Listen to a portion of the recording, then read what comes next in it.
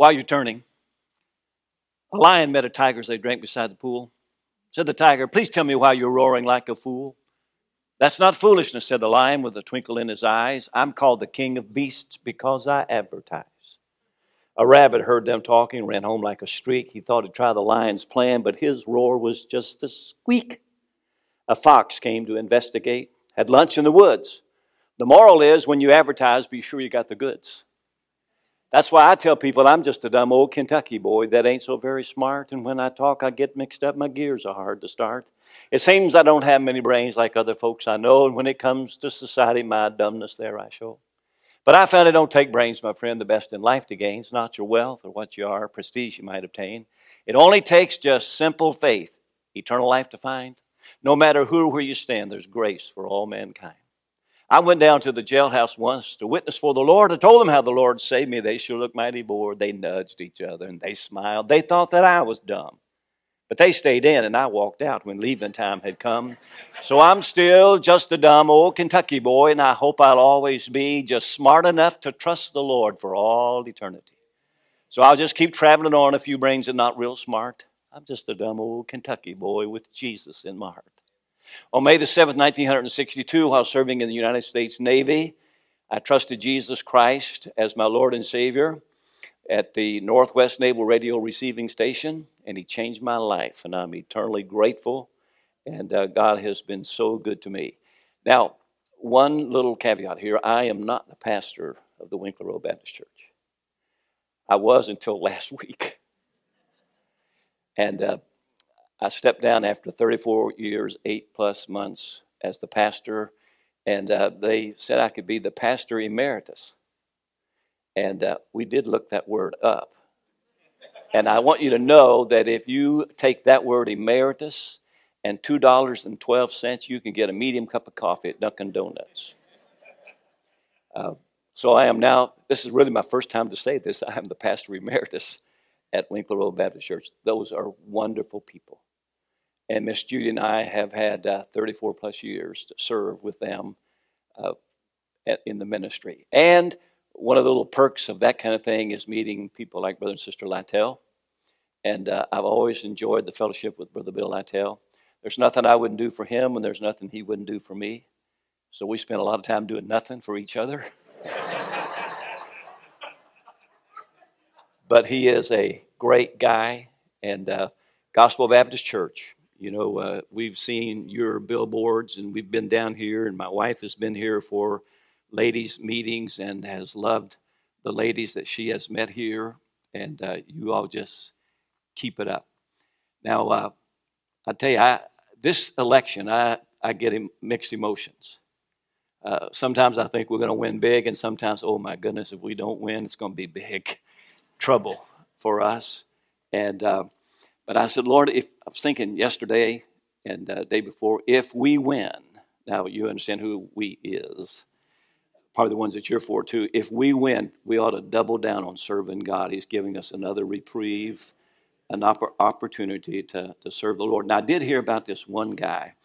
Now, you can tell this either way you want to tell it, if you're a Democrat or Republican. But this guy was a Republican, and he went down. He had 1 week to live. He went down and he changed his party affiliation. And somebody said, "Why would you do that?" He said, "Well, I just got to thinking, I'd rather one of them people die than one of us."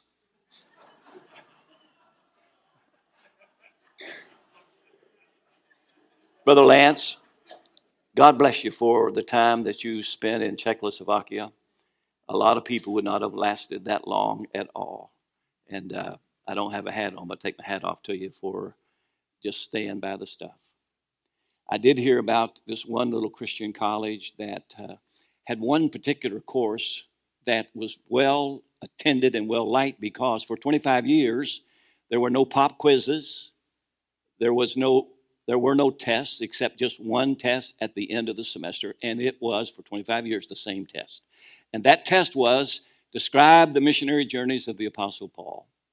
Well, people would sign up for that, and they put Meathead, now that ought to tell you something just by his name. They put Meathead, he was the star of the football team, in that course because he needed it for the credits. So he signed up and they gave him a tutor. He learned about the missionary journeys of Apostle Paul. He knew about Paul and Barnabas and Paul and Silas, and he knew this town and that town, the first journey, the second journey. And so he's ready to go. He goes in for the final exam, and the teacher said, now in just a moment, I'm going to tell you to start. You turn the paper over, put your name in the upper right-hand corner, and when you finish, you can leave. And he said, you may start. And they turned the paper over, and there was this gasp that went up all over that room. For the first time in 25 years, they changed the final exam.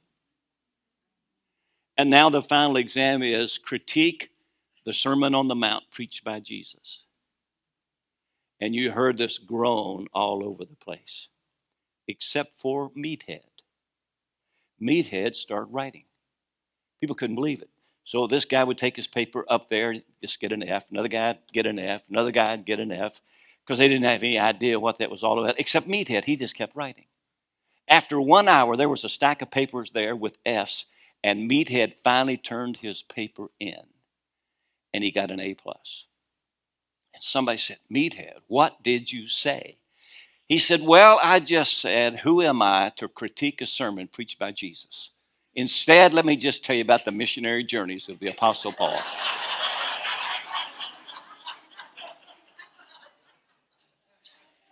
Have you found the Gospel of Luke chapter 4? It was impressive to see the men stand a while ago and quote Bible verses that they had learned. That was a blessing. In Luke's Gospel chapter 4, let's begin reading at verse 14. And Jesus returned in the power of the Spirit into Galilee, and there went out a fame of him through all the region round about. And he taught in their synagogues, being glorified of all. And he came to Nazareth, where he had been brought up. And as his custom was, he went into the synagogue on the Sabbath day and stood up for to read. And there was delivered unto him the book of the prophet Isaiah. And when he had opened the book, he found the place where it was written, the Spirit of the Lord is upon me, because he hath anointed me to preach the gospel to the poor. He hath sent me to heal the brokenhearted, to preach deliverance to the captives, and recovering of sight to the blind, to set at liberty them that are bruised, to preach the acceptable year of the Lord. And he closed the book, and he gave it again to the minister, and sat down, and the eyes of all them that were in the synagogue were fastened on him. And may it please the great God of heaven that formed all things to stamp his divine approval on the reading, hearing, heeding, and preaching of his forever settled in heaven word of God. And may I give you 3 quick facts about God. For the Lord is good, his mercy is everlasting, and his truth endureth to all generations. And would you pray with me and for me, please? Father, for a few moments, would you speak to our hearts? And Lord, as Jesus opened the book, may it be in us to also have a desire to open the book. Speak here now, Lord. In Jesus' name, amen. There are 2 times in the life of the Lord Jesus Christ when he opened the book. One, I just read it in your hearing. He opened the book, found the place that was written, and he delivered a little message to the people that were in the synagogue. The second time is in Revelation chapter 5. In Revelation chapter 5, they were looking for somebody who was able to open the book and to loose the seals thereof, and they couldn't find anybody. And John said that he began to cry and began to weep because nobody could be found to open and read the book. And then there was a voice that said, weep not, John, for the Lion of the tribe of Judah hath prevailed to open the book and to loose the seals thereof. And that was the Lord Jesus Christ who did open the book. In those 2 times that the Lord opened the book, in the first one, in Luke's Gospel chapter 4, it is a ministry of grace. In the second one, in Revelation chapter 5, when he opened the book, it was a ministry of judgment. But Jesus can open the book. When the 2 disciples on the road to Emmaus, after the resurrection of our Lord and Savior Jesus Christ was raised from the dead, they were walking along and Jesus came up and he walked with them. And while they communed, you remember that story, and they said, did not our hearts burn within us while he opened the scriptures to us?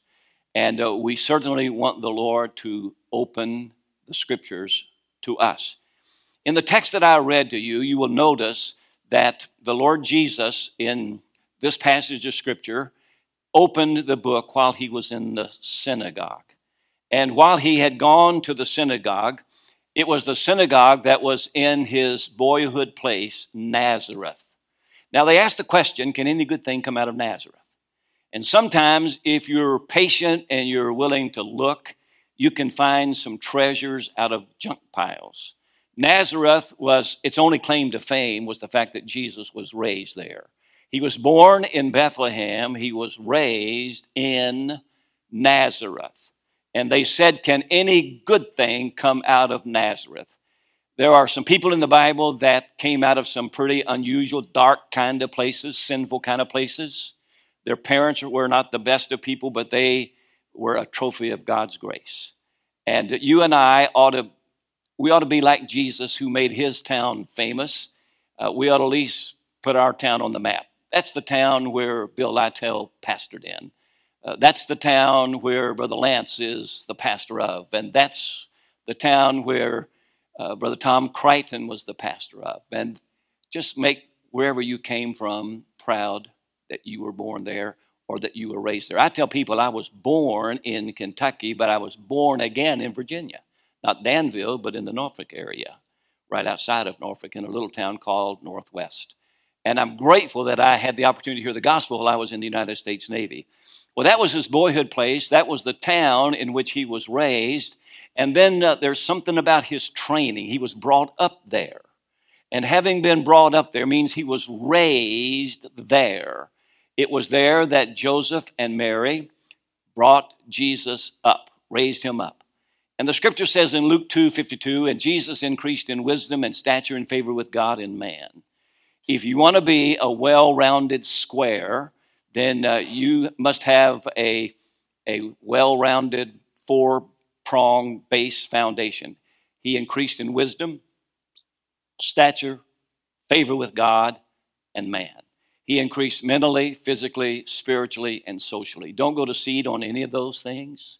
The older I get, the more I realize the importance of being balanced in your life, that you don't go off leaning one way or just some guys, they only preach one thing. We're to preach the whole counsel of God. We're to be balanced in our preaching. And Jesus was certainly balanced. He was raised there. And then he had a testimony. The Bible says in the text that I read to you, as his custom was, that he went into the synagogue. His custom was because his parents, and I say parents, I realize that Mary was his mother and Joseph would have been his foster father. But they took him early on to the synagogue, so that the synagogue is a place where they come together. And they come together for the purpose of reading scripture and the purpose of praying, and no doubt the purpose of fellowship as well, somewhat like we do when we go to church. And Jesus had that holy habit because that was his custom. I have 4 children with Miss Judy, and we have 10 grandchildren. We have 4 great-grandchildren and a 5th on the way. And I pray for my family to have 6 holy habits. I want them to have the habit of reading the Bible, praying, witnessing, giving, church attendance, and church ministry. If that would be true in their lives, they don't all have to be preachers. That's good because 3 of my kids are girls. And my son is a Border Patrol agent. And my son and Bill's son are big buddies, and at one time they worked together. But nonetheless, you want to have holy habits in your life. And Jesus, as his custom was, he went into the synagogue. That was his boyhood place. Now, while he's there was a book that was presented to him. And when he had taken that book, and the Bible says he opened the book. One day that just grabbed me. He opened the book. Now, in this particular case, it was the book Isaiah. We usually say Isaiah. And it's interesting that it was that book. And Isaiah is, I have not studied this out for all 66 of these chapters. I have on a few of them. But Isaiah is a book that has 66 chapters, and there are 66 books in the Bible, 39 in the Old, 27 in the New.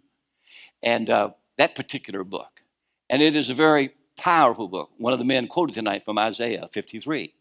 And it is a book that is just filled with great prophetic truth and great practical truth and the stuff that would encourage you and help you.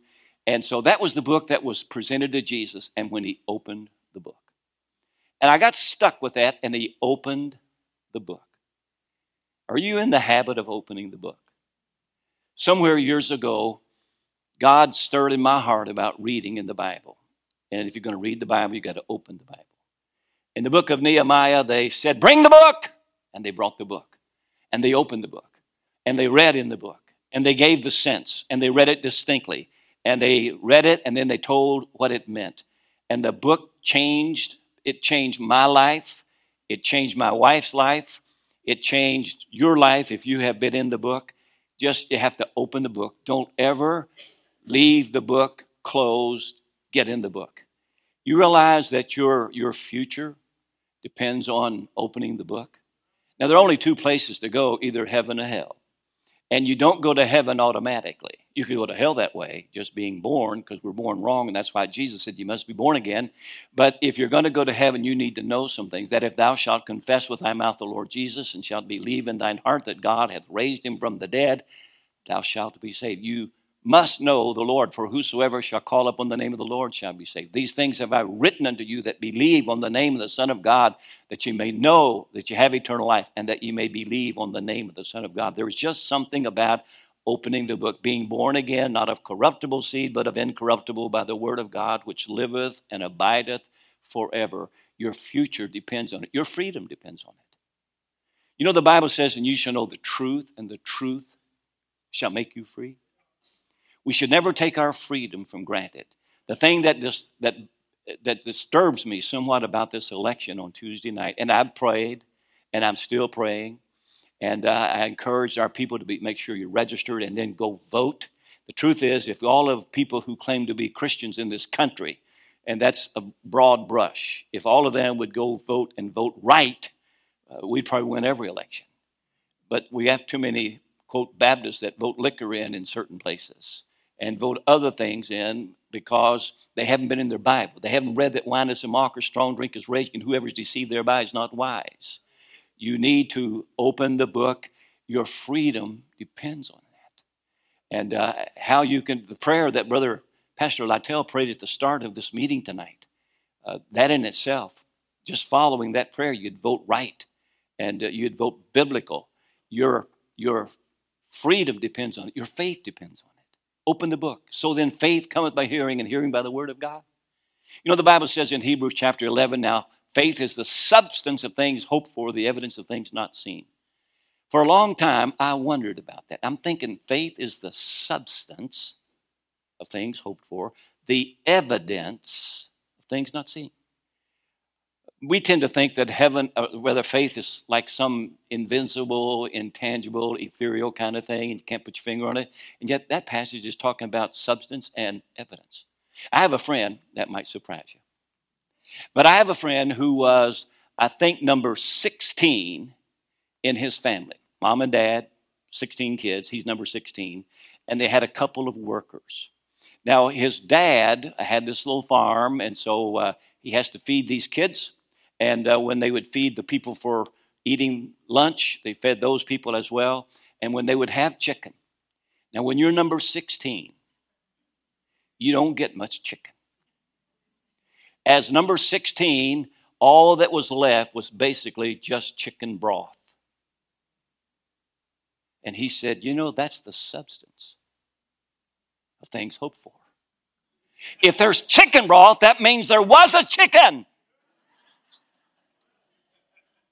And he said, on the plate, after all those other people ate, and I'm down here number 16, I'm not eating much, but there's a plate of chicken bones. Those chicken bones, he said, are the evidence of things not seen. I thought, that opened that up for me. Your faith depends on it. You know, there's just something about opening the book. This book will keep you from sin, or sin will keep you from the book. And Jesus opened the book. And when he opened the book, he found the place where it's written, the Spirit of the Lord is upon me. And he hath anointed me to preach. And when you read in Luke's Gospel chapter 4, it starts off, Jesus is full of the Holy Ghost, and he's led by the Spirit into the wilderness to be tempted of the devil. When he came out of that temptation, the Bible says he was still full of the Holy Ghost. He went in full of the Holy Ghost. He got tempted. He didn't sin. He came out full of the Holy Ghost. And the thing that encouraged me was that while he is being tempted of the devil, he used something that everybody in this room tonight has access to. He had the Spirit of God. And if you're saved, you have the Spirit of God. If you have not the Spirit of God, you're none of his. You have the Spirit of God. After that you believe, you were sealed with the Holy Spirit of promise, and you have the Word of God. These men stood up here and quoted it tonight. And that's not just for them. It's not just for staff or preachers or deacons. It's for anybody. And I suspect you have a lot of children who can stand up and quote the Bible as well. And Jesus said, it is written, man shall not live by bread alone, but by every word of God. You know, you really don't live if you don't get in the Bible. You think you live. And you may have a good life as compared to other people. But if you want to really live, you see, in him we live and move and have our being. And when you get into the Word of God, there's just something about reading the Bible. One of the things that I have been strong on for 34 years at Winkler Road Baptist Church is challenging people to read the Bible. We had a little sign out on the marquee that said, where the Bible comes alive. It's a sin to make the Bible boring. This is the most exciting book. It's alive. It gives life. It's a living organism. In the beginning was the Word, and the Word was with God, and the Word was God. If Jesus were a book, he'd be the Bible. If the Bible were a person, he'd be Jesus. There's just something about the Bible. The Bible is alive. And you have the Bible to quote to the devil when you get tempted, and you have the Spirit of God. He used what you have, and I have. You know, there hath no temptation taken you, but such as is common to man. But God is faithful, who will not suffer you to be tempted above that you're able, but will with the temptation make a way of escape that you may be able to bear it. We don't have to do what's wrong. You have a choice. And one of the words that you need to learn to say is no. Just no. And when somebody tells you, let's go do this, no, I'm not going to do that. And if you have a Bible verse for it, it's even better, but just to say no. And so Jesus had the Spirit of God. He was full of the Holy Ghost. And I think he was full of the Word of God too. And he grew in those areas. Remember, he increased in wisdom, stature, favor with God and man. And so Jesus, he is saying that he found it in the Bible. He found it in the book of Isaiah. The Spirit of the Lord is upon me. He hath anointed me to preach. There's something about, matter of fact, in this very passage, you find the word preach 3 times. Now, it's again mentioned in the same chapter. Preach. There's something about preaching. Pastor Bill Lytle is a Bible preacher. He doesn't just stand and shoot off the cuff or from the hip or give you warmed up leftover from some commentator somewhere. He takes the Bible and he gives you the Bible. He could not give you anything better when he gives you the Bible. And Jesus said, He's anointed me to preach. If you're preaching from the Bible, well, preach on. If you're longing for revival, preach on. Preach on sin and condemnation. Preach to sinners his salvation. Preach to Christians consecration, but preach on. If you step on someone's corns, well, preach on. Just grab the bull by the horns and preach on. Even though we may not like it, where there's wrong, the Lord will right it. And though some try to fight it, just go ahead and preach on. Let not time be a restriction. Just preach on. If the sinner's got conviction, just preach on. Christ can save his soul from hell, cleanse his heart, and make him well, even if it's after 12. So preach on. From the law to Revelation, yes, preach on. Christ for every situation, oh, preach on. If your members doubt it and say they can live without it, if you've talked to God about it, then preach on. Think of Christ's own message clear and preach on. Therefore, all who want to hear, oh, preach on. All are sinners, they must know that his blood did freely flow. He can wash them white as snow, so just preach on. There's something about preaching. And if you're going to preach the word. Preach the book. And Jesus said, and he found it in the book. When he opened the book, he found that he's anointed me to preach. And the crowd that he's going to preach to is to the bankrupt, those who are poor. And the idea is, before God, you're poor. You have nothing. It's like the song, "Nothing in my hand I bring, simply to the cross I cling." You are bankrupt spiritually apart from anything that if God doesn't do it for us, we're not going to make it. We are to understand that we are just bankrupt. And then he said in this very passage of Scripture, he has anointed us to preach to the captives. We're bound. You know that America tonight is a nation of addicted people. We're full of addictions. You all have a minister here for addictions. There are people that are, and all sin, by the way, is addictive. Now, some sin is sometimes more addictive than others, and you may not get off of it if you didn't get some help. But sin is a very addictive thing. Proverbs 5 says that a man is taken by the cords of his own iniquities. You do something wrong, it's like a little thread. No problem, you can break that. You do it again, and it's like the thread gets another little thread. And pretty soon, if you wind 3 or 4 threads together, you may find you have something that the strongest man in the building tonight couldn't break it. And if the Lord doesn't break it, the blood of Jesus Christ, his Son, cleanseth us from all sin, you will stay bound. He's able to set free the captives. And then he takes care of the brokenhearted. America's full of broken hearts, broken homes, broken hopes. You know the way to get a broken heart? You get a broken heart through the shame of sin. How could I have done that? Or because of sorrow. When I was on staff years ago in Orlando with Bob Ware, who was in the Navy at the same time I was, and he's one of the reasons why I'm a Christian.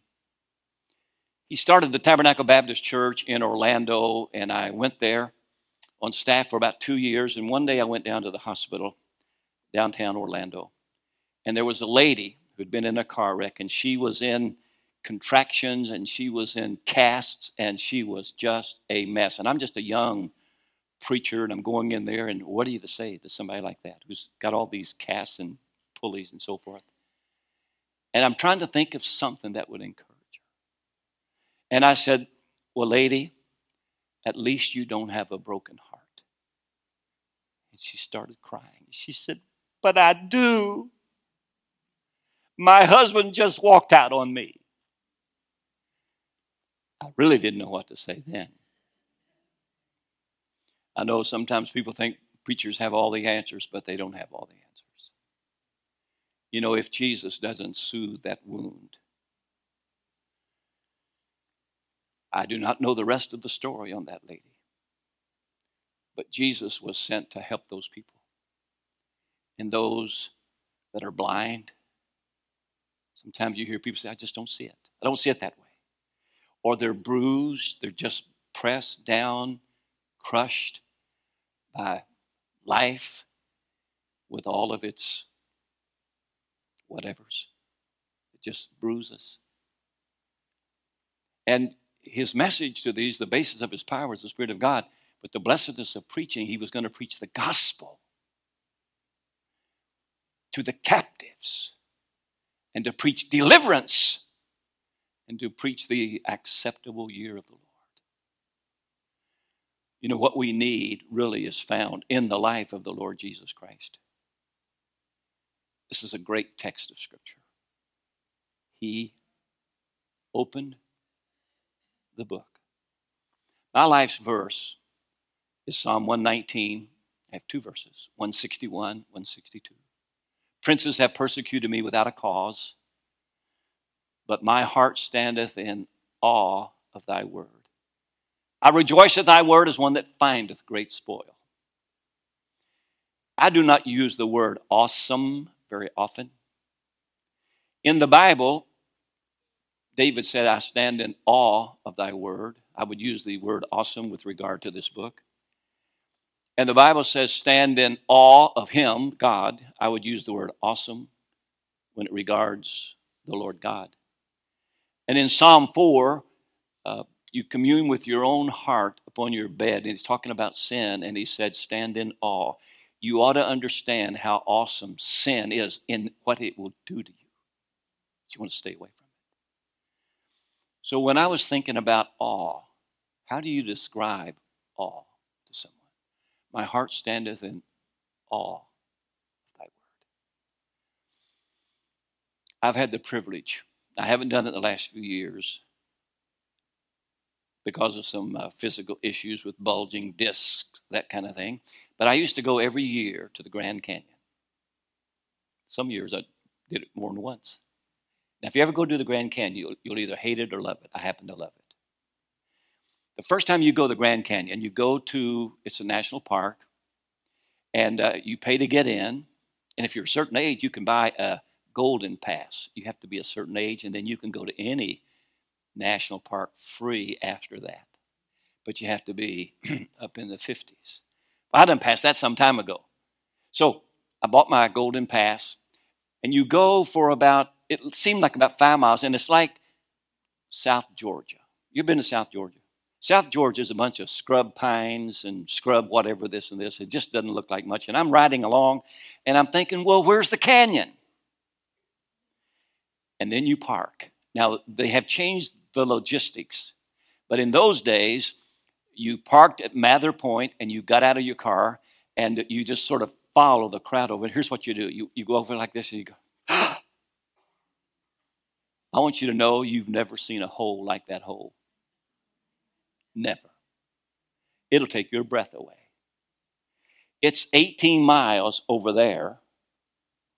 It's about 300 miles long, though you don't get to see it all at the same time. If you went straight out from Mather Point and dropped a pebble, it would fall about a mile. I'm telling you, you've never seen a hole like that. It'll take your breath away. Now, understand when David said, my heart standeth in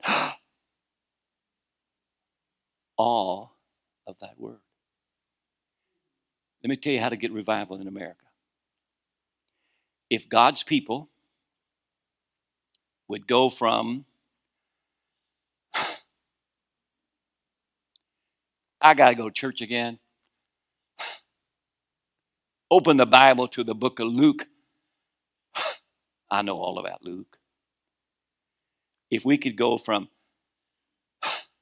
to, would you turn the Bible to the book of Luke? Do you see the difference in that? How many of you see the difference? If we could go from to my heart standeth in awe of thy word. You love this book? I'll tell you a story and I'll be through. I have a friend, a story and a poem, because they go together. I have a friend. His name is Barker. And when Barker was working his way through college, he got a job in an Indiana prison. And he was a Christian. But they wouldn't let him carry his Bible in the prison.